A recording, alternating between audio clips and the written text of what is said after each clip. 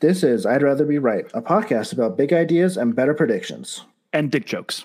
Which is why this isn't financial, legal, or even dating advice. We might be rich, successful, and good looking, but Mark Cuban hates us. So prepare to enjoy the best podcast that only awesome, charming, and attractive people like you listen to.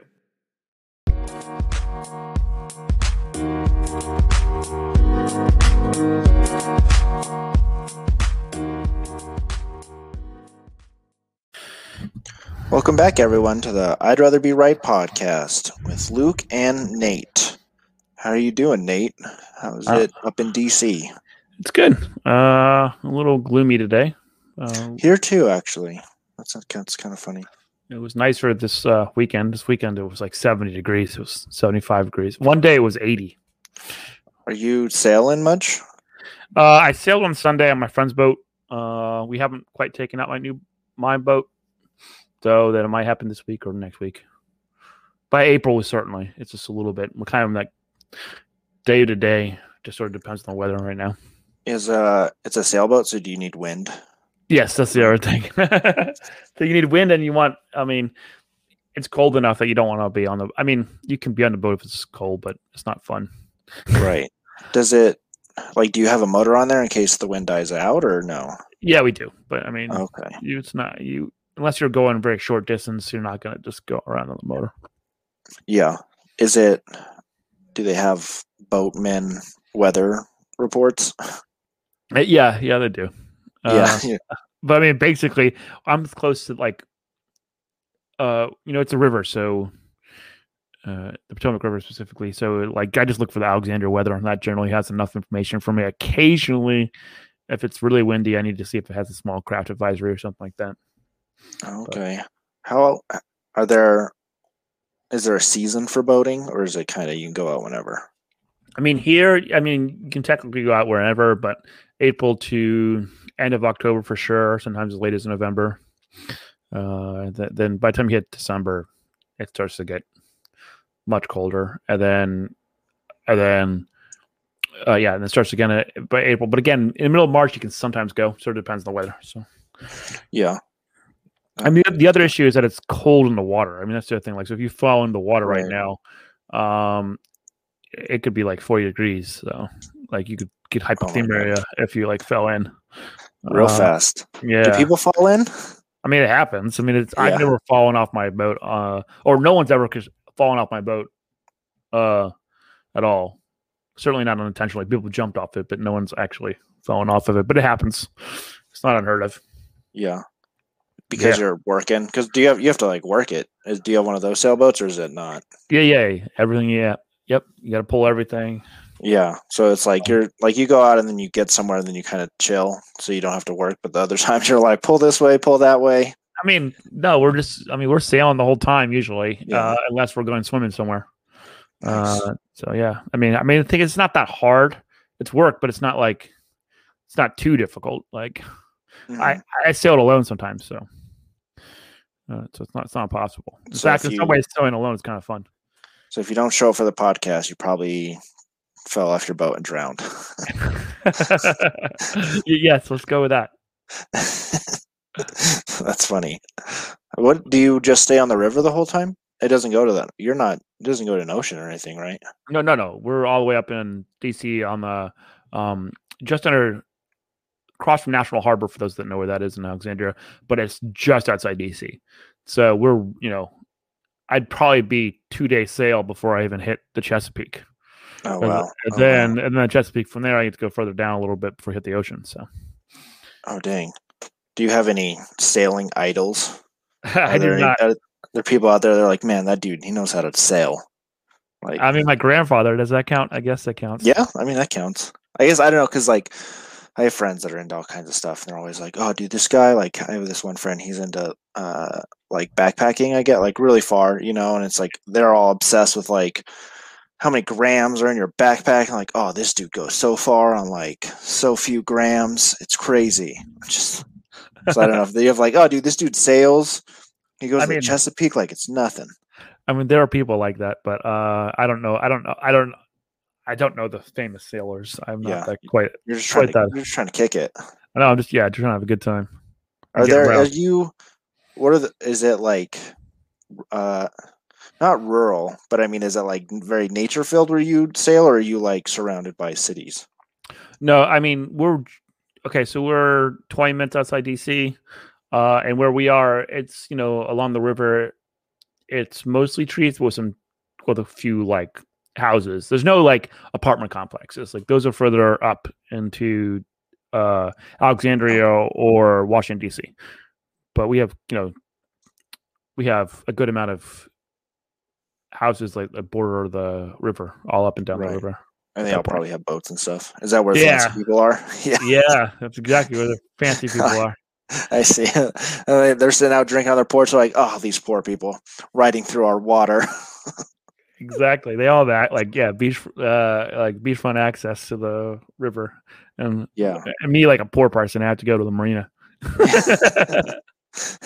I don't know if that's too poor. I mean, well, I know that's kind of hilarious. That's kind of like, I'm super poor. I have to go to the marina. I know. I have to go to the marina to get my boat. Have you seen that movie Us? No, I haven't. Oh, they rent a house and there's like a marina in the back. I wonder if it was kind of like that. And it's like, and then they like go and get on the boat, and then they go to their friend's house. Like they have a marina in the back. I was just like, dang, this is like, I mean, it's a horror movie, so it's not like, but it is kind of about, I guess, the rich and the poor kind of thing. So it's like they're all like fancy, and they all get murdered. Have you seen the show Outer Banks on Netflix? Like there's these. So it's like set in obviously the Outer Banks. I think it was actually filmed in maybe I want to say it was Georgia. But it's kind of but it's the poor people are still all have boats. It's just like the crappier boats. Yes, like the crappy fishy boats, and then everyone else has like the nice speedboats and stuff, and that's the whole idea. Like, and the group that you're following is obviously the poor group. The poor group with the boats. Yeah. That's hilarious.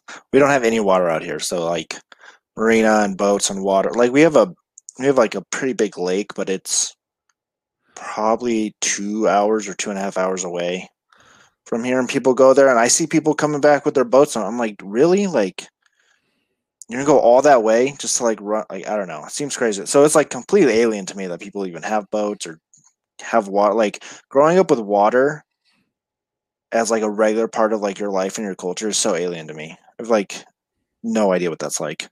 It's so, you know what I mean? Yeah. Like that greenery, or like we can go down to the creek, or we can go to the bay or whatever. Like, oh, like, growing up, someone probably always had a boat, or someone knew someone with a boat, and you probably spent a lot of times on boats. And just like, what do you mean water? Like you go to the water regularly? For us, it's like you have to drive pretty far. I would say it's pretty uncommon around here to have access to a boat, which is sort of why it's cool to have one over here. Mm-hmm. Unlike, say, go to Annapolis, which is an hour further away. Like everyone owns a boat over there, right? Right. So like, in order to be cool and have a nice sailboat, you gotta have like a really nice sailboat. Like even having a sailboat on Potomac is pretty unique. I don't know anyone who owns a sailboat except for the people I met through the marina. Like before that, I didn't know anyone. Yeah. But in Annapolis, I'm sure like all your neighbors own a sailboat, so you got to have the really nice one to have any cachet value.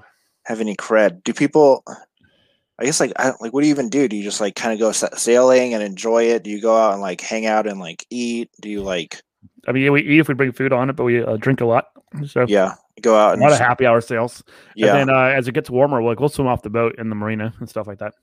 Yeah. That's cool. So the marina that I am at is inside of a nature preserve, a marsh, so it's so it's pretty clean as far as like swimming goes. I mean, as clean as the Potomac can be, anyway, I guess. Right. And then we have like basically we're in like one of the top bird watching spots in Virginia. Like that's where the boat is. So like you just drink in there into the evening. It's pretty fun.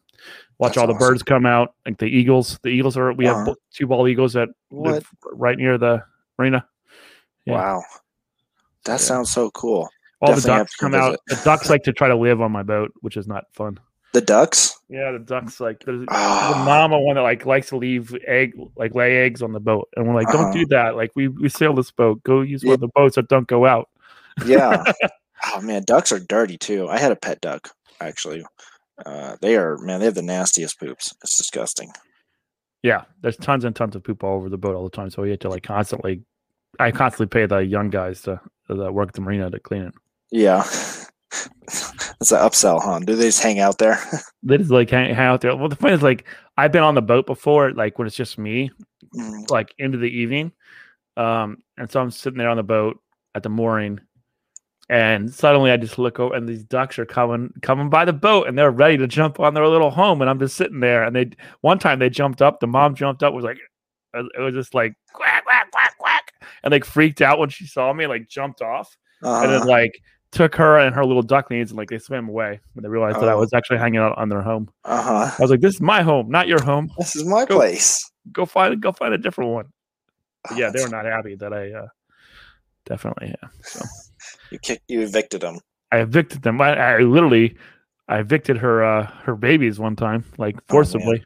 I came in and she was literally on top of her eggs, like keeping them warm in like the back area where like the motor is, and like what else was I gonna do? So I just like threw them in the Potomac, threw the eggs in the Potomac. Like she was never gonna come back, and I was just like, I'm not raising these things in my apartment. Right. Not raising these things. Oh, yeah. So I was like, I really hope that they next time go somewhere else. Yeah. Wow. Oh well. I mean, stay off my boat, I guess. Yep. That's wild. Are there people that they have boats there and they never use them? Oh yeah. Yeah. Really wild. They pay for like the slip and like the fee to keep the boat there, but they just don't use it very often, if ever. Yeah. Wow. But it's like you said, you had to like, you got lucky, right? So it's like it's good to just hold on to it, even if you're not going to use it. I mean, yeah, it's pretty hard to get one in this area. So the slip to get a motorboat is not too hard. You can get away with that. At that marina, it's a little hard. Other marinas, it's not possible to find one. But finding a mooring is particularly difficult, especially for a sailboat. So a mooring, is that what it's called? Yeah, mooring's like a permanent anchor. And you really want to be on one of those for the sailboat in that marina specifically, because sailboats tend to draw more. Basically, they go further into the water, deeper into the water than a motorboat, and as a result, low tide gets so low that you'll often be on the ground if you're at a sailboat, unless you're on the mooring, which is sort of in like it's an area that's been dredged out and a lot deeper, so you can get out even at low tide and get in and out at low tide. It's much harder to do that if you're on one of the slips. Right. Oh man, does that mess your boat up if it touches the ground? I mean, not really. I mean, it sort of sits in this mucky like mud stuff. No, I mean, they're built like tanks, so no, it doesn't hurt it. It's just like you can't use it when it's sitting on the ground. So right, and just grounded until tides change, because it's quite tidal for the river. Like it switches about 2 feet. Oh wow. From between high and low tide. Like 2 to 3 feet. Every day? Are there seasons for that? I mean, there's probably every day. Yeah, every day. Oh, wow. It's multiple times a day, 2 to 3. Right. Oh wow. So you could have low tide multiple times. So I see. So if it's a big problem if 2 or 3 times a day you might not be able to use your boat. Yeah, it's about every 6 hours. I want to say it's from like low tide to high tide. Yeah. So. Oh dang, that'd be a bummer. Yeah, it goes with the moon, so technically it's where the moon is. But right, yeah, that makes more sense. Because I was like, again, I was like, oh yeah, I know it goes with the moon, but then it's a river, and then does it change with the seasons? No, because the moon's with us all the time. Yeah, that's to do with the moon. So, but it's about 2.5 feet maybe difference. So that's a significant difference when you draw 4 feet in a river. Like, yeah, so right, because they have. Why do they go so much further down? Because that's where the I don't know, steering thing is, the rudder. So not really the rudder, but there's it's called the keel, and it's basically the big giant plate that looks like a fin that goes underneath the subboat, and it helps keep you balanced when the wind is pushing you. So that you'll be like the boat will be sideways, but you won't fall over. Without it, you don't have a balance. Think of it like a seesaw. Okay, because it has like that extended fin in there. Yeah, it's extended, really heavy fin. Okay, all right. I know what it looks like in my head, but I was like, think of it like how the fin on the back of a surfboard. It's like that, but a little further in the middle. But the idea is still the same. It allows you to but it like keeps you balanced when you're on the side a little bit. Oh, and that's how surfboards work too? Yeah, it's like similar to that, but like the surfboard is like you're never going to be quite as far over. But yeah, it's like the one in the middle. I think the surfboard have one in the middle as well. That's the one that's closer. Oh, yeah, dang. It's in the middle. Huh. I've never never even been surfing either. It's all rock climbing out here and snowboarding, and like I remember when I was a kid, there was a lot of what do you call hang gliding? That was the craziest shit I've ever seen. Fucking people just jumping off the mountain on these hang glide. I was like, what are you doing? I still can't believe people do that, but we have a lot of that here. No water. We're all going crazy, I guess. Jumping off of mountains and rock climbing. We have okay rock climbing, but still, I think someone got eaten by like a mountain lion the other day or something. I'm just like, how do you even get? I don't know. How do you get lost and get eaten by a mountain lion, man?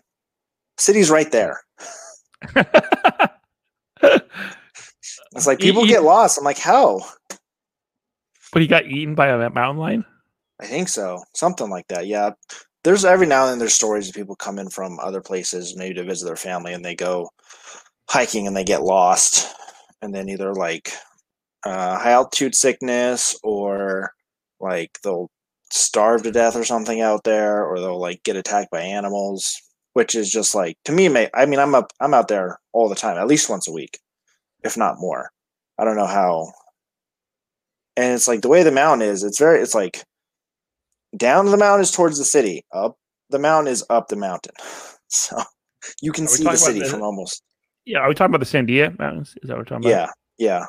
Oh, wow, you remember them. That's interesting. Yeah, the watermelon. The watermelon. Yeah. If you get on the other side of the mountain, that's where we do snowboarding. But I guess you could get lost out there. It's much more foresty, but at the same time, like, then you just, like that way or whatever. If you're like facing down the mountain, to your right is the highway. So just go that way until you hit the road. Oh, man. You got an Albuquerque trying to kill foreigners. It's crazy. Like I was watching this YouTube video the other day about this hiker that got lost, and it was in Japan. They got lost, and it's because like they kept going and they missed their turnoff, and they just kept. I'm like, why would you keep going down just turn around? You don't like just turn around. If you get lost, turn around. People who get hiking, I'm like, I don't understand, dude. Just go back the way you came. That's probably insensitive to anyone who's never died of hiking. Yeah. I don't get it. It's not. I mean, there might be some places. But I don't. The ultimate blame the victim. You're like the ultimate victim blamer. You're just like only when it comes to hiking. Only when it comes to hiking. I'm like, you stupid. City's that way. I wonder if we just all like victim blame on very specific issues. like I bet we do. Hiking's definitely one of them for me. I try not to I really try not to victim blame. I don't know if I do that anywhere else. I don't know. Do you do that anywhere else? I don't know. I'm trying to think of a participant like, what are you? It's weird, especially doing the podcast. It's like kind of monitoring track. Like, oh, this is why people get in trouble. I'm just used to making jokes and actually, just like in a small setting. Actually, like my buddy was talking about this with Trump and how it's like his like rhetoric like works, but at the same time for the rest of us it doesn't work because he's like back in the day, his idea was like, you would go from town to town on your train or whatever. You pull up into the Kentucky train and you'd be like, I don't know, Lexington, Kentucky or whatever. Like Lexington's the best. Like you guys like, what's going on? Like, hell yeah. Like vote for me. Right. And then like you go to the next town over and you're like, you know what? Fuck those people back in Lexington. They don't know what's up. You guys know what's up. You know what I mean? But it would never get Knoxville, back there. Knoxville, you're the best. Knoxville. Yeah, you're the best. Fuck Lexington. Yeah. And like, because they didn't have this national media. And so you're used to talking in these like, hey, like, making inside jokes. But then when you're doing that on national television, it doesn't really work. And I'm noticing that a little bit here. I'm like, oh, like this is like things I would say, to people, like I guess locker room talk, but it's not really locker room talk. It's just like interpersonal communication talk. And they're like, oh, I probably shouldn't broadcast that. Like, probably shouldn't like make the jokes that I would normally make, that whether you believe them or not. But you're like, someone might take that the wrong way. This is how people get in trouble. I see it now. Yeah, just making fun of the hikers. Yeah. Well, I mean, I'm not going to apologize for that because, like, don't be dumb. It's a mountain. It's still dangerous. Like if you fall and break your leg, like, I get it. Yeah, if you yeah, get that lost, actually makes more sense. Yeah. Yeah, Or get bit by a weird snake. And weirdly enough, isn't there like, I mean, it doesn't seem like it would be that hard to get a cell phone reception out there. It's not. I normally have cell phone reception out there. There's probably like you can go deep enough where you don't, but I mean the cell phone towers like are on top of the mountain, right? Yeah. So, This is hardly like I don't know, there's places in like Alaska where you're just not gonna get cell phone reception. Like you get lost and there's just no one to call. Yeah, it's not really like that. I mean, because that's one I victim blame. The grizzly man guy, the grizzly guy who got killed. He wanted it. Yeah, I think he wanted to die. Like didn't he? No. The thing is, like he overstayed more than he used to, and he ended up like the Grizzlies that didn't know him apparently like mauled him to death or whatever. That's but crazy, I'm also dude. like you're hanging out with Grizzlies, like you're hanging out with grizzly bears, dude. Like at some point, okay, yeah, I don't have a whole lot of sympathy for that one. It's like I was talking to Maria, my girlfriend, the other day about it, and I was like, no, like if monsters weren't real and or if monsters were real or bears weren't real, and someone told you about a bear, like that would be a legit monster. Like has the strength of like 20 men. It's 2,000 pounds. Bear, like grizzly bears can faster close than you. Yeah, the grizzly bears can close like 100 yards much faster than you can. Yeah, it's faster than you, stronger than you. And by the way, it doesn't kill you when it's going to eat you. It just starts eating you. You're like, what the fuck? Alligators and crocodiles also look like monsters if you didn't know what they were. Those are definitely monsters, yeah. They're fuck them, dude. Fuck alligators. By the way, this is also how we offend people. Why we insulting like their pets too. Like, your pet is a monster. Dude, well, if you have an alligator for a pet, the fuck is wrong with you? I know you probably live in Florida. And you're probably not listening to the show because your IQ is really low. So that's how we also piss off Floridians. we're going for broke here. We're going for broke. I know you used to live there. My family's from Florida. We hate hikers, people who own alligators, and Floridians. And Floridians. Well, I think everyone hates Floridians. I don't know. What else are we gonna go for? Yeah. God, my family lives in Florida. We have so I know small what enough. like. We have such a small audience makeup right now that like we're making it even smaller as we insult everyone. Like I only want one super fan. That's it. No widespread marketability for us. No, I'm just kidding. I would sell out in a heartbeat if I could. I'm trying to get there. Yeah, how do we get big enough to sell out? Yeah, guys, audience, help us sell out. Yeah, right? Yeah. Dude, I would sell out super quick. Like get as big as Joe Rogan, and like, of course he sold out. Like, I'll sell out. I'll change I don't care, dude. I'll sell it to you. Like, give it $100 million, $200 million. Probably he got more like $300 million. But we do that. We're retiring to an island together. Dude, I think so. We'll do the podcast weekly on an island for nobody. So this is my thesis, right? Like Joe Rogan probably got $300 million for his podcast. Gary Vaynerchuk runs a company that's worth like at least $200 million. So like, I feel like this is the way to go. That's 2 data points. What more do I need? What more do we need? And we are just as famous as they are. Well, we will be. I mean, they were just we will be if I keep insulting people on Twitter the way I do. Dude, seriously. Yeah, you got in a fight with Eric Weinstein today. Weinstein? Weinstein. I think it's Weinstein, but I'm not sure. No, I think it's Weinstein because it's not you say it differently than that dude who got in trouble. What was his name? Henry Weinstein? The movie producer? Oh yeah. So I remember that's how I remember it because he's like, you say it differently than that dude's name. It's like spelled the same, but it's like pronounced differently, I guess. I don't know. Or Epstein. Epstein. I don't know. Weinstein. Yeah, I know. I can't believe he replied to you. I think he's having a hard time on Twitter. Yeah, Bitcoiners are just tearing him a new one because he keeps like trying to lecture us on weird stuff. Yeah. So, yeah. He's having a hard. He's freaking out. So a lot of Bitcoiners don't like it specifically when famous people march in and tell them to do, partly because they feel it hurts Bitcoin itself, which hurts adoption, and to them, they feel Bitcoin is like so important to the world that they don't want that to impact it. And so, because like the thing is, what we call non-cloners, people who don't own any Bitcoin, often don't understand these arguments, and so they're creating what they call FUD. fear, uncertainty, and doubt by doing Is so. that what that right? means? Yeah. And these people are creating FUD, maybe unintentionally, by seemingly raising issues that we've often thought about much deeper than they have. And so they don't know what they're talking about. And so and because they have a platform, they can actually be, people can actually believe it, right? Whereas if some guy with like 5 followers spouts off, he may just ignore you because who gives a crap? But like that's not him.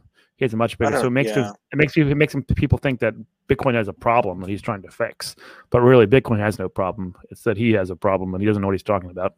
Do you really think he's that famous though? And I think he's that influential that it can matter. Yeah, maybe. I mean, the question is how much? I don't know, but like it's certainly more than a guy with 5 Twitter followers. I mean, we're talking about him now, so that's true. You don't think Bitcoin has any problems? Like Bitcoin has no problems. No, I won't say Bitcoin has no problems. The thing is, what we don't have is problems we haven't thought about. And certainly, whatever your new pet issue is, like we've thought about it probably much deeper than you have, and you haven't taken the time to learn why we think it's either less of a problem, or that we're addressing it, or that it's been thought about and handled in a specific way. Instead, you're just spouting off weird crap that like you've already gone on. Like there are hundreds of hours of podcasts probably on that subject matter specifically, and certainly and lots of essays and stuff. Like it's not like this is not 5 years ago when there was nothing you could find. Like it's quite clearly like anything he's ever brought up we've thought about. Like that's the point. And it's been discussed.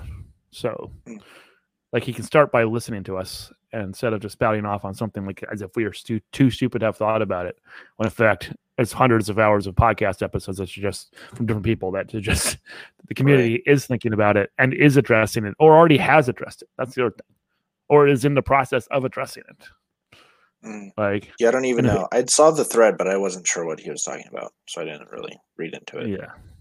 I thought he was talking about like index funds or something. No, he got upset about the numeraire. So basically, it's the thing that you use to measure. So the numeraire, right? It's like the numeraire is usually USD right now. So we measure how much things cost in USD. It becomes a measuring stick, right? And his point was like, we should find a new one for USD. And we're like, do you think Bitcoiners don't talk about when Bitcoin becomes a numeraire? When Bitcoin becomes a thing that is measured, that does the measuring? Like we talk about this all the time. We talk about the limits of USD, especially as USD inflates. Yeah, we talk about how USD inflates and how it's not always a particularly good measuring stick because it changes a lot. Like, and he's like adding all this stuff as if we haven't talked about this all the time. Like Bitcoiners are obsessed with this. And I was just playing, and then he got all upset when someone talked down to him. And I was like, why do you get to talk down to why do you get upset when someone talks down to you, but it's okay for you to come in and talk down to Bitcoiners? As if we haven't talked about this at length, that this is an issue. And we know it's an issue because Bitcoiners believe in inflation and know therefore the value of the dollar is changing over time. But on the other hand, like we have to talk to people who aren't Bitcoiners, and they all talk in USD. Like that's how they talk. Like you go talk to your parents and ask them how much something costs. Don't tell me they're using some other numeraire. They're using USD. No. If you ask them how much the house went up, they talk. Yeah, I wouldn't even use that. I mean, I'm not a Bitcoiner as far as like in your definition either. Just like, and the thing is, I don't Bitcoiners use the USD knowing it's imperfect, and we will often talk about what something is priced in gold, jumping back and forth from gold to USD to point out that like when we price it in gold, often the thing may not have gone up in value. Like this happens to houses all the time. If you price them in gold historically, they have not gone up pretty much any amount. If you price them in USD, they often go up a lot. So therefore, in that case, gold is probably a better numeraire, right? It doesn't change as much. Right. Yeah. But even gold has problems. If we're doing gold right now, gold is losing value because it's losing value to Bitcoin. So what do we use? I don't really know. I think the answer is to constantly jump back and forth to multiple different things. But for the context of talking to the average person who doesn't know what Bitcoin is, doesn't understand how much inflation there really is, like we're stuck talking about USD. Like that's just what we're stuck talking about. Yeah, I tried to write an article the other day for one of my clients. They sell gold. And it was about that gold to silver ratio, basically, and how you can jump from one to the other. You don't even need to use dollars. You know, you can like as gold goes up, you can jump into gold, and then if it goes down, you can as the ratio changes, and you can buy more silver with your gold, and then go back and forth and kind of trade up. just like we do with the US dollars, but everyone thinks like, oh, you have to buy things with money, right? Instead of like, well, you can actually trade asset classes between each other, and things within that asset between each other, like just going from alts to alts or whatever. And you can like actually, it's kind of more complicated because we don't think that way, but you can use the proportions and the ratios to actually get more. And that's what you're talking about, is like the proportion of gold to a house is not the same as if a house is $150,000, now it's $250,000. Well, if it was, 10 ounces of gold or whatever, I know it might only be 10 ounces of gold. Exactly. Yeah. Exactly. Yeah. Yeah. It's pretty big in the gold world. It's funny that they're the exact same. They're just Bitcoiners from 50 years ago, but they don't want to. They're Bitcoiners who don't realize that Bitcoin is going to eat gold. No, well, they do. No, I see. I think they do. Some realize of them do. it. By the way, some of them do, and some of them have hedged, or at least think it's possible and have hedged. Well, it's like but that then there's quote. like there's like Peter Schiff who does not believe it's happening. Well, it's because he does, but he makes his money selling gold. So of course he can't buy Bitcoin. His son makes money selling Bitcoin. So yeah, he and his son like get in fights on Twitter, and I kind of wonder if it's just all a game. Like, you know what I mean? Like they actually get in actual fights, and people are like, "Oh, like Spencer, I think is his son's name." And I'm just like, do we really think that they're not just like texting each other like, "Hey, let's start a Twitter fight today about Bitcoin and gold"? And then, like, no, it's the arguments for gold are the same as the arguments for Bitcoin. Largely, it varies a little bit, but everyone who sells gold, you can't sell Bitcoin, so they're not gonna. Well, what is that quote? Like Peter Schiff accepts Bitcoin on his website. He says you can't buy anything with Bitcoin, and then yet on his website you can pay him in Bitcoin. Take your money. Well, he's a businessman. I actually don't think he still owns that website. I think he sold that, but still, I think he has a lot of. He's that guy. You know what I mean? Anyway, I don't really want to talk about him because I think he's a fraud. I think he's a fraudster. You think he's a fraud? Do you mean you think he's a grifter? Yes, that's kind of what I mean. Because I mean, he's not a fraud. He is a businessman and sells gold. Yeah, a grifter is probably better. Better. I think a grifter. Yeah, I would agree. More than like he's playing that right. role. He's not really lying so much as he's like. I don't. I think he really doesn't own Bitcoin. He's not. I don't like. I'm not sure he's like lying the way like a normal fraudster is lying. But I do think he's a grifter, and I think it's all con game. His incentives are aligned to not believe in Bitcoin, or even if they are. Like he just does it through his son, right? So he hedged his bet through his son. Or he gives his son money and says, "Go buy Bitcoin." That's what I'm saying. Like they're a family unit, aren't they? Like if his son gets rich, like do you think his son's just going to let him live in a poorhouse? Like I don't know how old his son is. His son's like an adult, 24, 25, 26, but he's all over in the Bitcoin world. And my point is like I just don't see, and I don't see. Like I think it's I think it's best to think of families as family units unless there's a strong indication that they really don't care for each other. And I don't think that them fighting over Bitcoin and gold is actual evidence that they don't like each other. Like in the long run, their family's gonna be fine, right? Yeah. Put another way, let's look at Howard Marks. Howard Marks literally said, I think not the most recent letter, but letter a few months back, he said, in 2017, I said it was just a fad, Bitcoin, and said and I gotta say that I'm lucky to say that I could be wrong, and my son owns a meaningful amount of Bitcoin for our family. Is what he said. So he's thinking of his son as a family unit, like as a whole, as part of the family unit, and therefore he's covered because his son covered it, right? His lack of exposure to Bitcoin. That's closer to how I think about these things, unless there's evidence that there's real schism between father and son. It's best to think of it this way. My family is more. I'd be more likely to fight with my family about Bitcoin than. They would be like, "Good job on you for covering our family assets." But that's kind of my point. Like, I think that's actually much more normal. Like, if I got rich on Bitcoin for some reason, my mom didn't buy any. I got her to buy some, but if she didn't, and I had to like take care of her, I guess I'd just take care of her. You know what I mean? Like, I'm not gonna let her live on the street and be like, "Screw it." Right. You're on your own. No. Pull yourself up by your bootstraps, mom. Yeah. You should have invested in Bitcoin when you had the chance. You should have done it when I told you to. Should have done it when I told. Now you got to live on the street. Now you got to live on the street. I'm gonna buy the house from you and kick you out to rub it in. Oh my god! And the funny is, there's weird families like that. Like that would, they're that bitter. But like, I don't guess the normal way. I think the normal one is just assume that they're not going to do that. Probably not. Bitcoin's been disappointing me lately. It hit 60 and now it's back down. Yeah, now it's a good time to buy if you want to get in. Well, I already bought all the Bitcoin I can afford. Unfortunately. Yeah. It really like, man, if I had a lot of money, I could make a lot of money. I see it now. Yeah. You're like, if you had a good starting point, you have Yeah, dude. You're like, man, if I had more money, like I could make so much money. But I don't have all that much money. So is it Kendall Jenner? Is she the billionaire of the family? Is that the one? Yeah. And everyone got all mad because they said she was a self-made billionaire, and people were just freaking out on Twitter, like self-made. Like, yeah, that was like also 3 Trump. generations. Trump is another example. Born on third base and getting to home is not a particularly good. Like, no, not.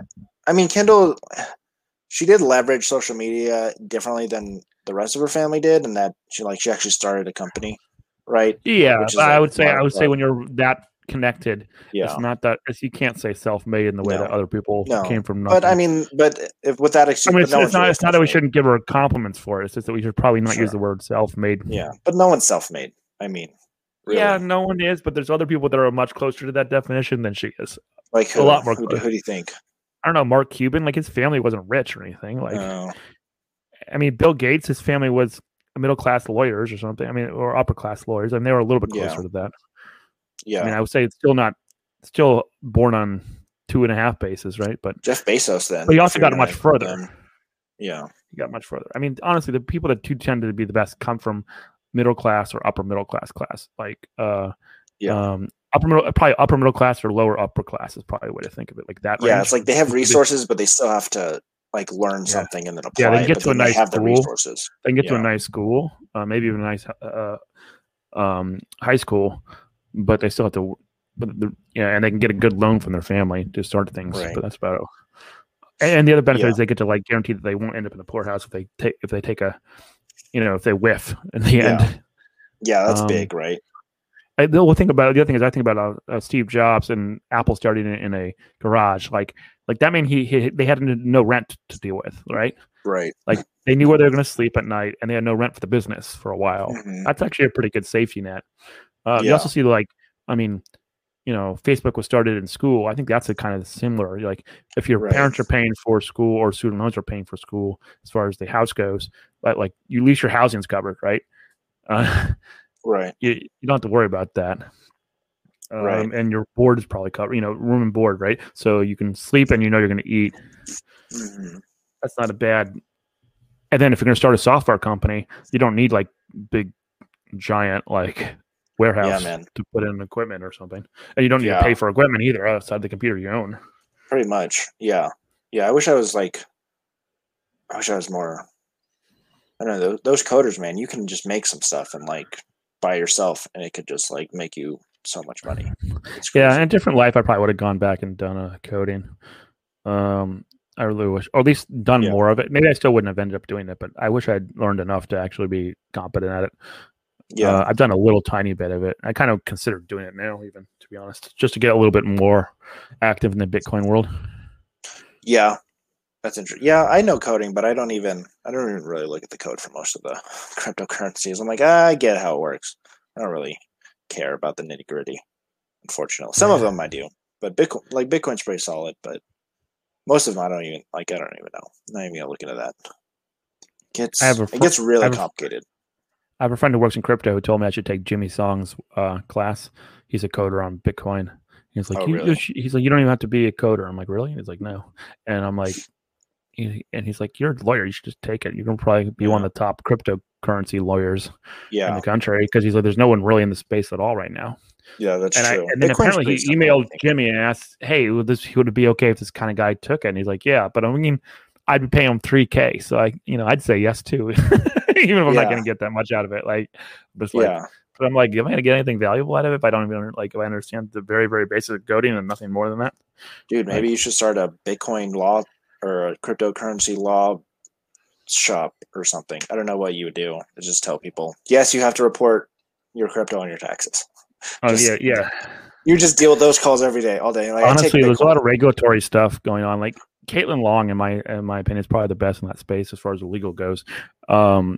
Not necessarily tax, but like legal. I'm sure she knows that too, but she does all the regulatory stuff. Oh, really? It's Caitlin Long. Yeah, she worked with Wyoming to like set up the first state that kind of allowed people to register as a bank for crypto and stuff like that. Huh. I don't think I ever heard of her. That's crazy. that's like you're actually doing something for the community. With Wyoming, Yeah, Wyoming. Yeah, Wyoming's becoming a hot. Well, the other thing is it Cynthia Loomis or whatever, the senator from Wyoming? She owns Bitcoin. really? Wow. Yeah, she got in there partly because of the Bitcoiners. Bitcoiners all donated to her campaign. I won't. I That's probably would tight. never donate to her campaign because she was too friendly for Trump, in my opinion. And Oh, yeah. Wyoming, like anyone who that's a supports great that like line. election crap, it's just like I don't really care about your rest of your platform. As much as I love Bitcoin and I want good rigs for Bitcoin, I just can't do it. No, Like, I dude, think those people, fuck those people. Like, all of them who's like election and denying the whatever the insurrection results. and stuff. Like, Yeah. dude, we need to kick all those people out. Yep. That drives me insane. And Yeah. then McConnell. Oh Excuse me. yeah, he just needs to go because he's a horrible human being for no other Yeah, reason. I was than like, He'll don't get rid of the filibuster, or I'll he'd grind the happily- Senate to a halt.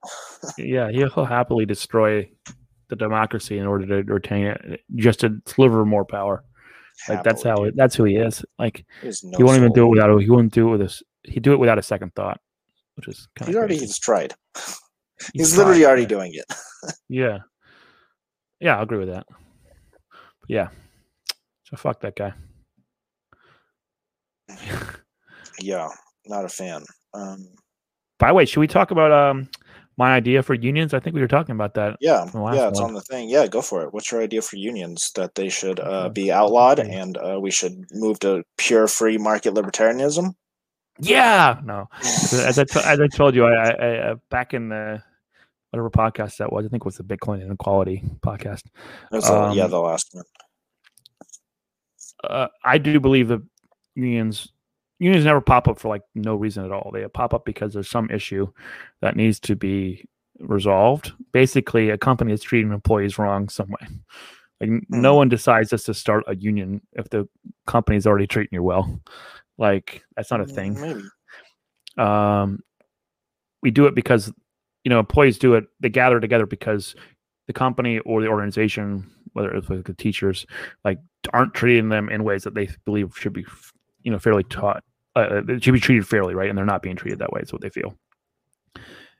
So I do believe they have done useful things. My issue with unions is that they often grow to be so powerful they end up doing the same problem. They become the Mitch McConnells of the world and try to defend their power more than actually realizing that the industry or the company or the organization in question still needs to survive for them to stay employed, right? They become parasites who end up killing the host. And that actually becomes the problem. So how would I solve this? Easy. I'd pass a law that allows unions to operate for some amount of time and then have to shut it down for some amount of time. So for instance, I'd let unions operate for say 10 years and then they have to shut down for 3 and they can't do anything for 3. And then after 3, they can launch anytime they're ready, and then the time starts ticking again, and they can operate for 10 more years. So like they'd have a set time where they have to shut down. The trick is to allow them to operate long enough that they actually gain power, and then allow them, and then to not operate for long enough for them to lose power, but not so much that they can get totally screwed by the company. So if you ran it for 10 years, I'm thinking 10 years would be enough for them to really accrue some power, change some things, and have some, and then hopefully that company, when they shut down for 10 years, would start treating them better, knowing that at any time after 3 years, they can start up again and run for another 10 years. And so they would hopefully act better for at least a while. And then eventually, we know the company would start abusing their employees or not communicating well with the employees. And the employees would feel the need to reopen. And as long as it's past 3 years, they can open it again for 3 years and run for another 10. And I'm open to like moving the time frames on either of those, the time it's not allowed to operate or the time it does operate. But that'd be my pitch on how to solve that. That's really interesting. I've never heard that idea. That's really interesting, actually, because you're right. Because I think we saw that in Detroit with the car manufacturers. Like, there's a lot of stories out there about how the union just went crazy, and 2 people were hired to do a 1-person job, and they were getting paid $90 an hour, and it kind of killed the industry. And there's, people aren't really happy with the teachers union in LA right now, and then police unions are kind of out of control as well. That's a separate thing, but there are like a lot of reasons for unions sometimes. for sure. And then, but to give them a time limit, that's really interesting. I had never thought about that. Huh? That's really interesting. They can get in, raise wages, raise promotions, but then they can't get out of control. Yep. And the idea is to kill them before they're out of control, but allow them to last long enough to get some stuff done, real stuff done, and then allow them to not to lose that power over a period of time, but not so much for so long that the company or organization can totally abuse them in that time frame that they're not allowed to operate. Because the thing is, it's like 3 years seems about right for like killing it, for not working. Okay, they can't work for 3 years. They can't operate for 3 years, but then 10 years seems long enough that you could get a lot of stuff done. But 10 years is like 10 years, the first 10 years of a union, I would be skeptical that they ever get so big they become parasitic. Yeah. Because, I mean, I know they're trying to unionize at Amazon right now, but Amazon pays almost the most out of any other company at the baseline. I guess they have maybe hard working conditions. I'm not sure like why they would want to unionize or why. I mean, I know why a company wouldn't want them to unionize, right? But that's kind of interesting. But then there's other companies where it seems like when I've looked into unions, like, oh, well, we're not getting paid enough. We're not getting promoted enough, which just seems like if you could just fix those things in general, you'd have a lot fewer needs for unions. It's kind of what everyone is mad about. And I think everything can boil down. I'm not getting paid enough. I'm not getting promoted enough. And the eternal threat hanging over their head that they could start a union. So some states don't allow you to start a union, right? For instance. Really? Yeah, there's a place where you can't start a union. Wow. But this would like be an eternal threat that they could start the union, right? So you treat them well. And then the other thing is hopefully it would just, in that 10 years that you're working together, hopefully the company learns something about good communication. Because I think a lot of this comes down to just really bad communication. Like sometimes they actually are treating people badly, but other times they're just not communicating that like our business is not doing well, our industry is really suffering, and like they're not willing to open the books and explain this. And so they just leave people, part of it is because they don't want to look bad to like investors or whatever else or Wall Street. But as a result, they also look bad to the employees who are probably not reading deep on their financials. Like, do you expect the average like factory worker to read deep into financials and understand it? Like you have to do both of those things. So both of those things have to be true. That's true. And if they could just get better at communicating sometimes, I think that would help a lot. I think about this a lot because I run a business and I don't have any like full-time employees, but I do think about like how would I handle it one day if I do have employees one day and they want to raise, but like we're not making enough, or it's like, but then you have to like open the financials and be like, open the books. See, we're not. I know, but then you have to be like, well, we're not making it. Like, oh, well, you have $4 million in the bank, right? But that's like good financial practices in case like we don't make enough money and then like you guys don't lose your jobs. But it's like, I don't know. I wonder if people are scared to open that up because then you're going to have pushback and ideas that you're going to have to defend and say no to from people that might not. Well, the other thing is you might be forced to make promises, but that's not a bad thing either. Like, okay, if we can raise this up to where we're making blah, blah, blah amount in profit or this much in revenue, we can piece off a little bit more and give you peel off a little bit more to give you guys raises. So it'll last as long as that's true or something, or bonuses or whatever. But I mean, I don't know. I think the answer is to be more honest and then about like two things about the finances, but also how a business really runs. Because a lot of people don't know how a business runs because they never needed to, right? Like if you don't know it's like we don't teach basic financial literacy, but you also don't teach basic business literacy either. Like that's not something that's ever taught. I know. So that's so true. I had to study for so long to learn that, like on my own. No one teaches. I don't even know if they teach really. I mean, I guess maybe an MBA school. It seems like they kind of get into it. But I've met a lot of MBAs. They barely know anything, to be honest. Yep. And like I don't know. I've like worked with a lot of MBAs. I've worked with a lot of people who have master's degrees, very advanced degrees. I'm like, come on, man. That's like, there's definitely a break between academia and like the real world. Even now, like they can get it. It's like the difference I've noticed is like they have the capacity to understand. They just might not have heard the information. And so then you try to talk to someone who doesn't have any of those, who's just like the laborer, which is like my term for just anyone doing like the work. Doesn't mean like physical labor or anything. They have no idea. They're like, why are we not getting raises, or why is this not happening? It's like, well, because have you done the math? Like we're bringing in $2 million a year, and labor just average it out. Oh, labor is 1.5 million a year. There's $500,000 left. And those are going to, who knows? Like, well, and because, there's some error in your salaries because you don't necessarily know how much everyone makes, and you're not really going to do the math that hardcore. You're like, there's no money, man. Like, oh, and how many? Oh, but we're getting more clients. Sure, but then we're also losing clients. Like, oh, that averages out. Okay, there's literally no money here. So don't even ask for the raise. Like, I can do the math myself. Isn't that called the churn or the turn? Is it turn or churn? Which is the churn the for clients? Yeah, churn. Yeah, for the clients. Like, how often you get. So it's basically how many new you're on board, subtracted by how many you're losing. So they kind of like how much you're overturning. Yeah, it's a big problem for a lot of companies. That's a hard, like, what I've noticed in the business world is it's actually fairly easy to get new clients. Like, you can convince a lot of businesses to give you those first couple of checks, but keeping them on for 12, 24, 36, 48 months, it almost gets exponentially harder. And that can be really hard because that has more, because like sales is pretty well understood.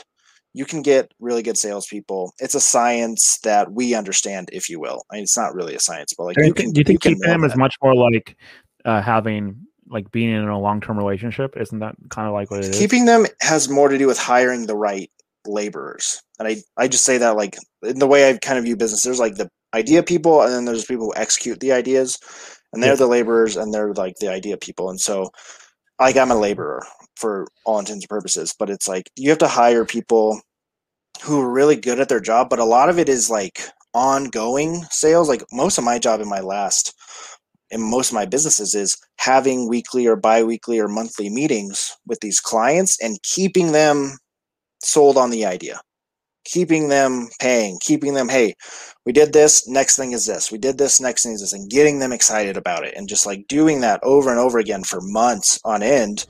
And hopefully you actually have a good product that actually does work. But sometimes then people will think, oh, well, like this is the craziest thing that happens is like you'll sell a company a product, it'll work for 12 months, and then they go, wow, we're really good at this, we don't need you anymore. And like, no, like we're doing that, right? Or like someone drops the ball, and then if you drop the ball too many times, it's really all about human relationships. And it's like, how much capital do you get with that person? And then what do you spend that capital on? And if you spend it too much on mistakes, that's not great, right? Or if you spend it not on doing what you promised, that's not great. But that's a much more different and more difficult problem than actually getting clients. Put me in front of almost anyone, and I could probably get them to give me a check, at least for a couple of months. But now, can you execute on that? Can you actually do the work of doing what you promised? In the under promise over deliver framework, it's the harder part is the over delivering to keep them happy. It's hard. Yeah, it's really hard to deliver at all in a lot of businesses, because like you're really relying on, kind of going back, like you're relying on a lot of different people that own different pieces of a business that don't necessarily see how it all fits together. They might not necessarily be passionate about it. You have to deal with all their stuff, right? And so it's like, it really comes down to leadership, but it's like, it can be hard to like make this orchestra work and kind of come together to make your client happy, which is at the end of the day, the ultimate goal. And it's like, and people, it seems like clients, they have about a year, 18 months of patience. And a business they can pay you about $2 to $5 to $10,000 a month for about 18 months. And then if you really haven't proven your worth, like it's going to be hard to retain them. And that's where a lot of businesses fail, is they fail at that 18th month mark. But they didn't fail at that mark. They failed at month 7 through 13. You know what I mean? And like, that's what I've noticed. It's like when you don't realize, like, I missed that deadline. That really is about the same time frame as like a new relationship. So you tend to fail. So there's a couple of times they fail. They failed at the 6 month mark, and then the 2 to 3 year mark is often a breakup point. And the other breakup point is obviously the 7-year itch.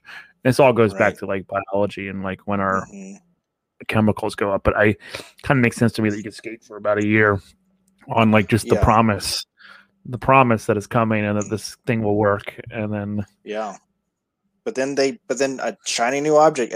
I'm in marketing. It happens a lot in marketing because a lot of marketers aren't very ethical. Expectations in that time.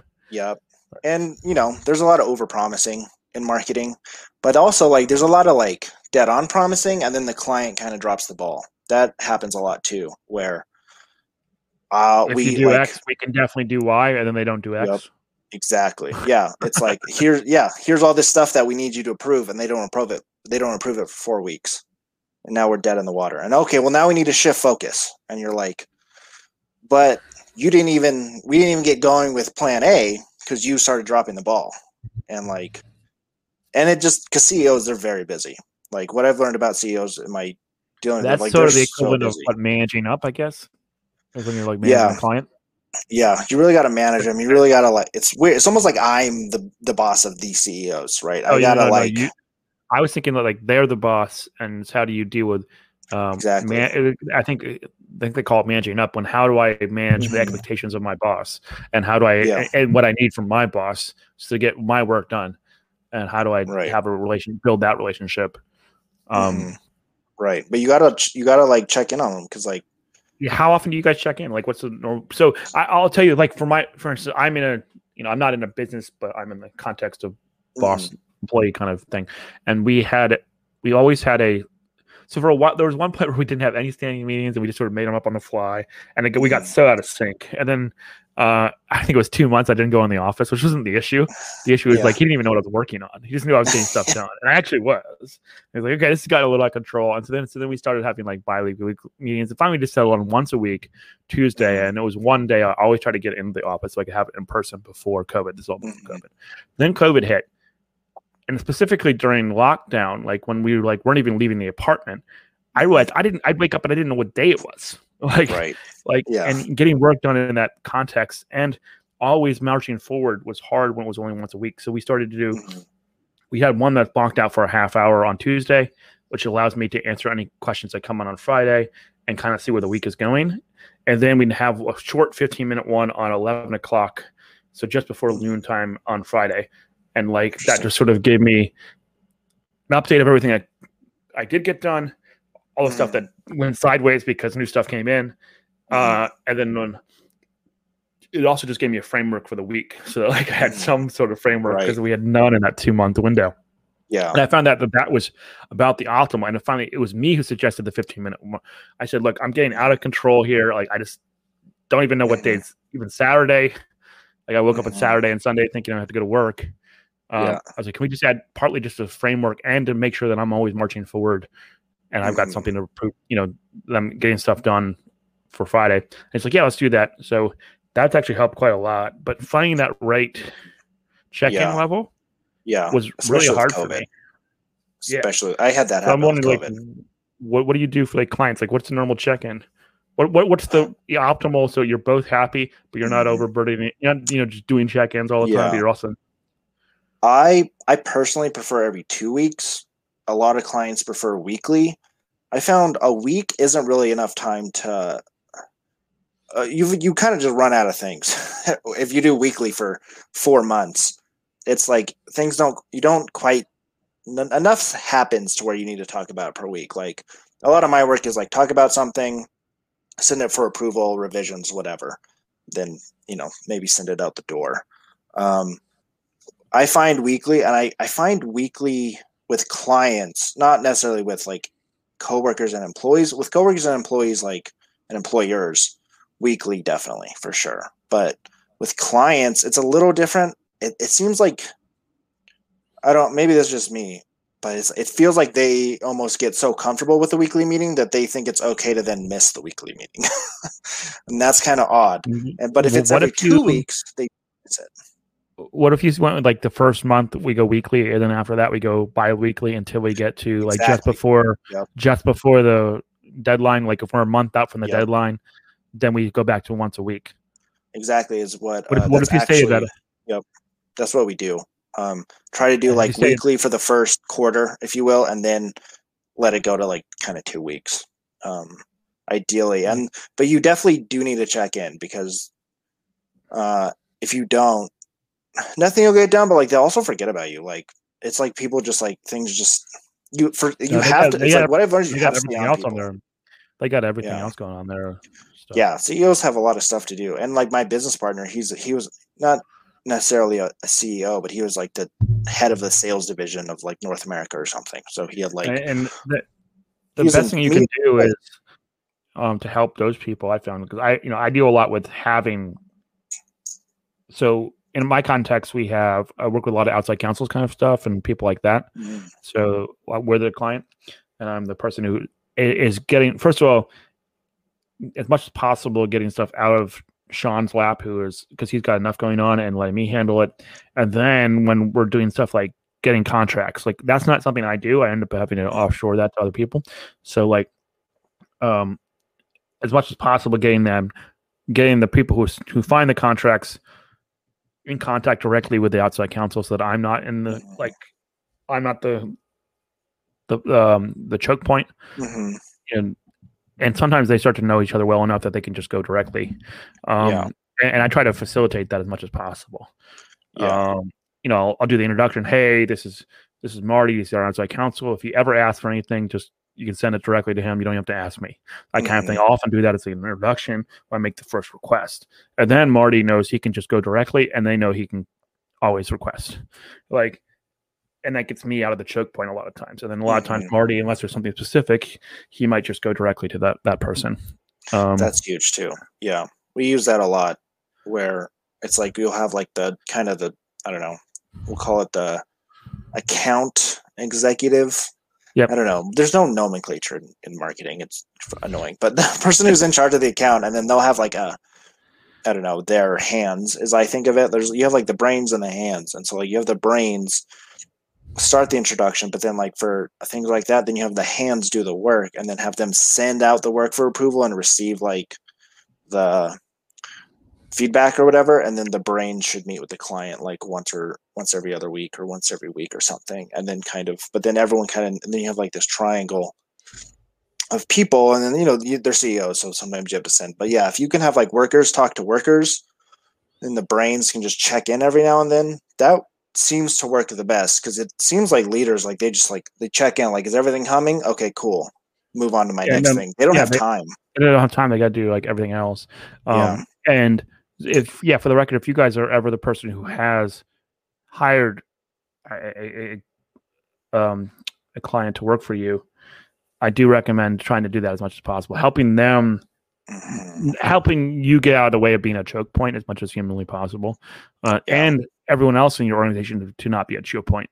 So like if suddenly Marty got comfortable with that person grabbing the contracts too much, that it was coming too much stuff was flowing through her, Marty, as much as possible, helping Marty introduce to people in different areas in the organization, and knowing where he can just go directly, and letting everyone know that that's okay, that like I don't need to be involved. I trust Marty. Anything Marty asks for, he should have complete right to have. That's huge. And I do think if you guys are on that side of it, you should be managing that as well, because I found it just helps so much more. It helps clear your day. It helps make their life easier. Like the thing is, if we're paying Marty to do work and he's not doing work, like that's on us on some level, right? Like if he's not doing work because he's just not getting the stuff he keeps asking for, that's a problem. So we want to keep Marty working, and we want to be out of the way as much as possible. What kind of work? Like I know you're a lawyer, but like what? When things come in, is it like, hey, here's a document, is this legal? And then you like read it and you go, yeah or no. Is that like a lot of what you guys do? So depends on what the issue is. So like if I'm negotiating with a client, a lot of times negotiating a client we might take on the tax provision. So that, because I work in the tax department, so like we're making sure that who's in charge of what taxes is very clear and legal and follows the law, right? And there's some negotiation around there. Around those, especially as you go global, as you get larger than just one country to one country or one state to one state, it can get a little more complicated. So that's one issue. Occasionally we're dealing with documents that come from the government, and are they legal and all that stuff. So we negotiate those. Like sometimes we could enter those in kind of negotiations where you agree to go into an area as long as you hire this many people, employees from that county or whatever, and they'll give you a property tax write-off, right? Like that kind of stuff. So we'll negotiate those contracts sometimes. The other issues is like some of it just goes into like regs of like accounting regs and stuff, and what we have to do. So accruing, for instance, like a tax liability. So something that we think we might owe, but we're not sure, that can get into like accounting rules. And sometimes we'll need an attorney, either me or someone on the outside, an outside attorney, to really try to assess the risk liability that exists or doesn't exist, right? And then if it's actually there and it's high enough, then we might have to accrue. And then we accrue in our financials a reserve, and that basically says we think we might owe this, and it's enough that we have decided that we're going to accrue it in our accounting. And therefore, if we actually do owe it, it doesn't surprise our financials. And then if we fail to accrue, that means we can get hit in the future. So instead, we're taking a hit now instead of the hit later. If we find out later we owe it and we didn't accrue, then suddenly our profit got less that quarter, you know? And then on the other hand, if you're over accruing, like that's not good either, because then suddenly it looks like you're making less money than you actually are. So as much as possible, you're trying to be as accurate as possible. And then the absolute best thing to do is get it right before you even have to accrue, right? Like already pay it. Like if you owe it, already pay it. But sometimes it gets into that, like it's just not quite sure. Maybe the law is not quite clear. What we're doing may not be exactly clear yet. That kind of thing. There's reasons that it can happen. Whether or not like we're subject to that tax may be an issue. That kind of thing. Wow. So yeah. That sounds like it would get really complicated because you have counties and cities and states and countries, and you're just like, okay, well, how does this work with that? Okay, but because this is there, this is over here, and but then in this county it's different, and then this is that, this is this way. Yep. Yeah, and like the best way to think of it is like states are like countries. Like so the US, every state is sort of its own fiefdom, and they all have their own little rules about what's taxable and what's not. And both from an income tax perspective, they have different rules. And then also from sales tax, they have different rules. So like this item might be taxable or might not be taxable. Right. Or how do you source it? Like for instance, if we're delivering a product, so say this happens a lot. We're delivering a product, let's say from Virginia to a client in Texas whose headquarters is in California. Oh, right. Like, and the service is being delivered because it's remote. Like, we're not going there. We're not going to Texas. But some of their client, maybe it gets even more complicated than that. Maybe the headquartered company has people who work in Texas, people who work in California, people who work in South Dakota, people who work in Maine, right? And it's all being delivered from Virginia. Who gets the tax in that situation? Like, and that's often what we're dealing with. And what happens if more than one state claims it? Says, it's taxable here. Yeah, like, I actually am very curious about that because I was in e-commerce for a while and obviously selling across state lines. And then it's like California was like, well, you have to charge this tax. And even when I hire freelancers, if you hire someone in Texas, you have to like pay a certain tax. Like, but I'm not in Texas or not in Texas. I'm not in California. So fuck you, California. Like, what do I got to pay taxes for? Like, I'm like, I just kind of stay off it. I'm like, well, I'm not hiring anyone from California now because fuck that. But like, I don't even know how to do I have to pay it? Do I not have to pay it? Like, I don't know. Yeah, I'm not there. And it hits multiple different types of tax. So like maybe you owe sales tax, but maybe you don't owe income tax, or maybe you owe income tax but not sales tax. Right. Yeah. And I'm not a big enough business where I'm not gonna mess with it. I was like, okay, well, there's other states. Sorry, California. I'm not gonna hire you. No, that actually happens a lot. That's exactly what happens. So there's a lot of this impacts business, as you might imagine. Those who think about it are just like, yeah, it is kind of crazy. And the other thing is, in U.S. income tax, you can usually get a foreign tax credit for tax you paid for income tax purposes. But in the States, there's not necessarily a state version of that. So you can get, if you screwed up wrong in a state level, double taxed on an income level. Right.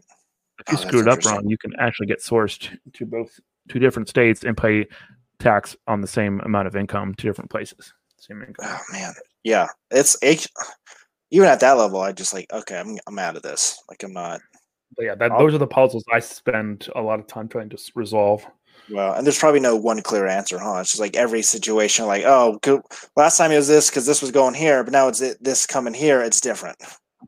Yeah, I mean, it's literally changes every single time. And it's everything. It's very facts dependent. Obviously, law dependent as well.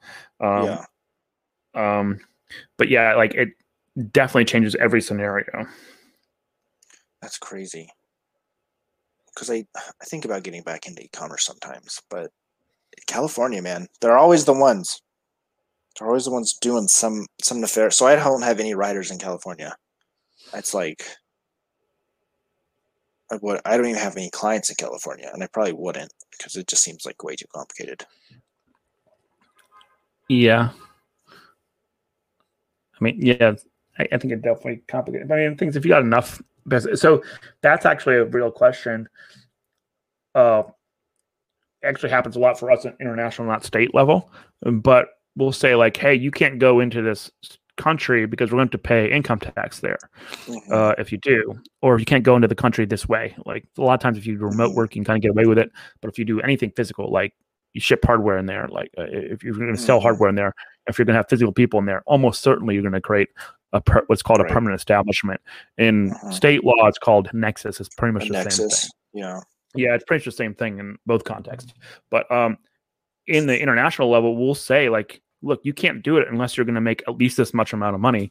And the reason is compliance costs alone will eat it up. Like we say like $1 million is generally the rule. Like we expect you to make, not in revenue, $1 million in profit before we were willing to walk in there, because we have to pay someone, if not either have to hire someone or we have to pay someone to file income tax returns there. And it's usually not, and we also have to pay the tax, but the tax usually isn't that much. It's the actually doing all the paperwork and filing and not getting hit with interest and penalties in order to ensure we do all that. And that can be really, really difficult. And then a lot of these countries that we're not in are ones that are like not particularly safe countries. So like, and I like to call them like the dictator countries, or countries where AK-47s are pretty common. These ones tend to have really strict laws where like if you screw it up, like you can send someone to jail for it. Like, like it's not like, you know, here in other most Western countries, like you screw it up, they're not going to put anyone in jail. They're not going to put an officer in jail or anything. They're just going to hit you with lots of interest and penalties, and it's just a monetary like fine, which I get. But like they're not going to like. But if like the director of one of the companies jumped off the plane, they won't just like go to their plane and grab them and throw them in jail or whatever. But like a lot of these other countries are a lot more extreme about that because we're just not there yet. For those, partly for those kind of reasons. Which definitely means we have to get it right. Because the risk goes up a lot more. There's a lot more high stakes. Because the last thing you want to tell is tell someone like, you know, executive, hey, don't ever go to this country. We screwed it up, and if you jump off the plane, you're gonna go to jail. So some police might show up, and by police in quotes. Oh man, that wouldn't be good at that job. I remember. So a lot of times we just stay out of those countries altogether. Like I'm pretty adamant that we just stay out of them. And Europe good news is like crazy. It's very rare that we have anyone offering us to do business there anyway. It does happen though. Like often if it comes up, it's because it's a big giant global corporation themselves, and they have a small operation, like maybe 1 or 2 people in that country, and they want to get everyone serviced under this contract, and we're just like that part of the contract we just can't do. You're just going to find someone else. That's interesting. In that home country who does that work, and just let them do it. I remember I was like, I don't know, Europe passed some law or whatever where you can't track people, and all of our clients were freaking out, and they're like, oh, because you have to like you have to ask so much more permissions now. And I was like, why do we care? I don't live in Europe. Like, it's not my problem. Like, what are they gonna do? Come get me? And like everyone, it was, oh man, what was it called? I don't remember. It had a name that everyone would recognize, and I was just like, I'm not worried about it. Everyone's freaking out about it. I was like, I wouldn't be very good at compliance. Just like, fuck them. I'm not over there. I'm not in charge of the company. Like, I don't. Do we even have any clients over there? I'm not listening. That's why when you go to a website now, it always asks you, "Hey, we have cookies." You have to accept it because of a European law. And I was like, we're not in Europe, man. Like, I'm not going to follow their rules, but we did. I think we ended up doing it anyways. It's probably a good idea. It's a good idea. Maybe like as a general, I mean, I guess you follow European laws, but like we don't in general. So, but they could, but like, what are they going to do? They don't have any power over here. That's how I thought about it. I was like, and no one even reads it. Everyone just hits accept anyways. So exactly. So just do it. Just do it. And stupid law. This dumb law. Like, oh, we got to let people know. No one's reading it. No one's reading it. Marketers are shysters, man. They don't care. They're gonna like bury. They Says don't. the marketer. The marketer. I'm says an it, marketer. well, I'm an ethical marketer, but most people are not. As I say, I just say fuck European laws. I'm the ethical I one. know. here, right? That's what I was about to say. I was like, wait a minute, you're ethical, but you're like, don't matter me. Yeah, well, I'm not stealing your information, so like, I don't. Oh, we really, aren't. I like, thought that was part of the point of this podcast. Damn it! No, well, we would sell it. I We sell thought the we were good. viewership to advertisers, but I mean, All 10 Yeah. people. yeah, We got eventually, your yeah. data, I mean, folks. I'll make the whole podcast an ad. I don't care if I could sell out. But at the same time, like, there is the ethical way. That's actually why I do a lot more content now. I'm still an agency. I still run an agency, but it's a content marketing because I think content marketing is like one of the more ethical ways to do marketing. It's not like all that tracking, this, that, and the other. It's just like, how do I make like dope stuff and then like show it to people and they go like, that's dope. Here's money. Like, thanks. Like, that's what I want to do. Right. Cause like, to me, that's more ethical than a lot of what other people want to do and try to like sell you stuff and shoehorn all these things in there and try to like manipulate you. I'm just like, I'm not going to manipulate you. I'm going to guilt you into paying for my stuff. I'm just going to like entertain you. And then you're like, oh man, that was awesome. That was like a year of podcast. Here's $100. Be like, hell yeah. Like that's my plan. So that's why I'm ethical, not because I don't listen to European laws because I don't live there. So, but I do follow canned spam laws. I do follow those, which are Canadian spam laws. We do follow those because I think there's a US variant, but like that's pretty important. But they're also a lot closer. So, and now I do business in Canada. So that's different. If you definitely do business somewhere, you definitely should care what the rules are there. Yeah. Well, that's pretty simple. It's you just have to ask permission to send people emails, which is pretty simple. But yeah, we follow because then the thing is like a lot of these big corporations like that I have to use, they will follow those laws, and then so I have to follow the laws de facto, or like they don't let you use them. That was something I noticed.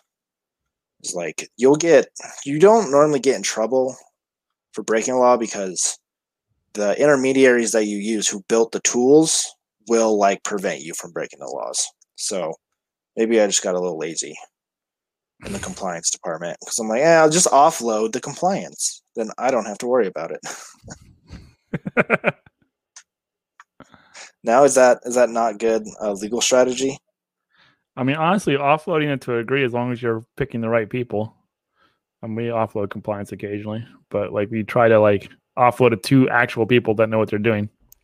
I'm pretty sure MailChimp knows what they're doing. Maybe. You would think. You'd hope so. You would think, but they're the ones who'll get in trouble. I mean, I don't do like this is years ago. I don't really do any email marketing anymore. Like I said, I just post content because it's just more ethical. Then I don't have to. The reason there's all these laws around all this like tracking stuff is because it's a little, it's not the most ethical.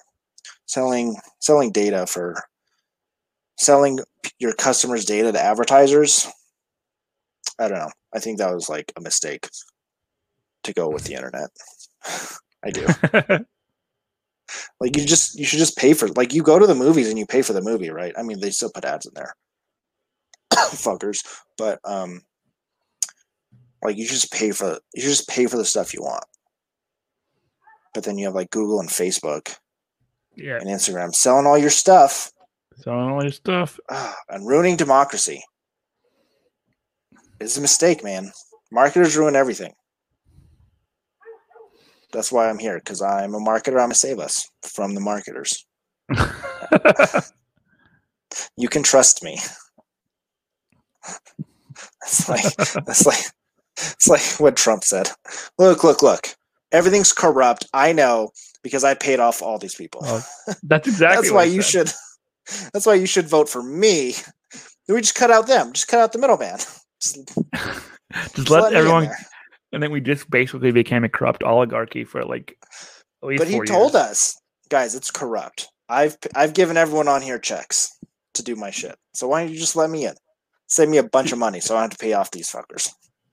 That was hilarious to a degree. Like that was like, I mean, as much as I hate Trump, like that was kind of just ballsy as crap. Like just saying like, I know because I've done it. I played the game. Yeah. And then I was genuine, and then I was like, huh, I sound like Trump right now. Look, guys, marketers are dirty. I've worked with them. They're all dirty. That's why you should just let me do all the marketing. Because I'm not dirty.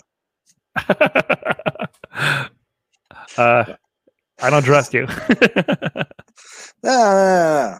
You should. I'm not. I wouldn't sell people's data. I would read them ads, but Anchor's probably stealing your. Well, no, because if you're listening to this on the thing about podcasting, there's not like a lot of that, like dialed in data about people yet. I don't know if there ever really will be, because it's a lot of these platforms are built through RSS feeds, which we actually like. I think we have maybe Steve Jobs to thank, because he didn't. He just kind of was like, whatever, like let it be an RSS feed, which like takes it out of like any proprietary technology. You can just log into any RSS feed, and podcasts go out on RSS feed, and so you can just get the new podcast. Like you can however you want, really. That's why there's so many different ones. And I think because of that, there's not like a lot of data that people are even able to gather on podcasts yet. At least like YouTube videos, like you can see like when people stop watching. You can see how old they are and stuff, but like podcasts, at least from what I've seen, we don't have that granularity.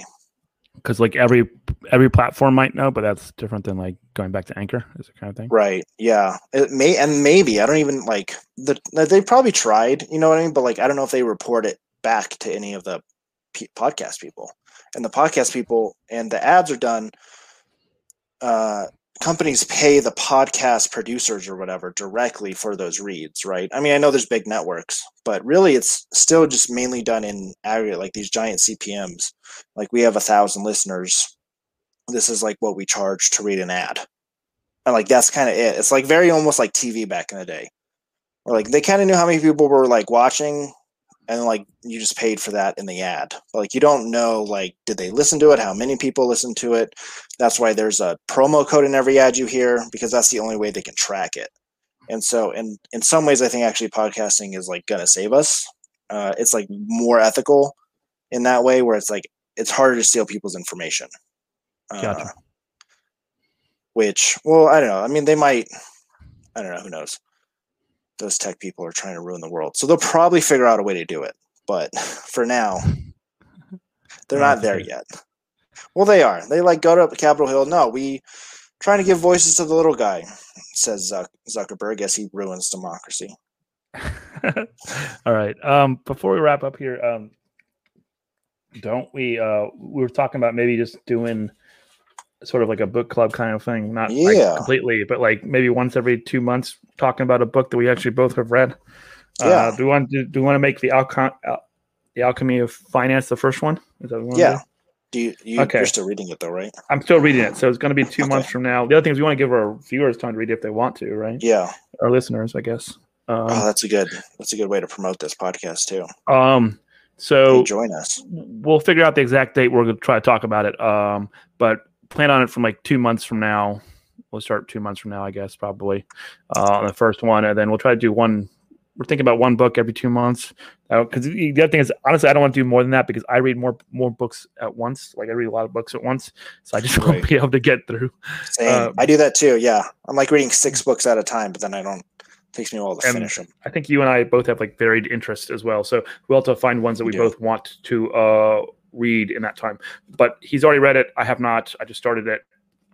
So let's plan on The Alchemy of Finance by George Soros. You can get it on Amazon, et cetera, et cetera, et cetera.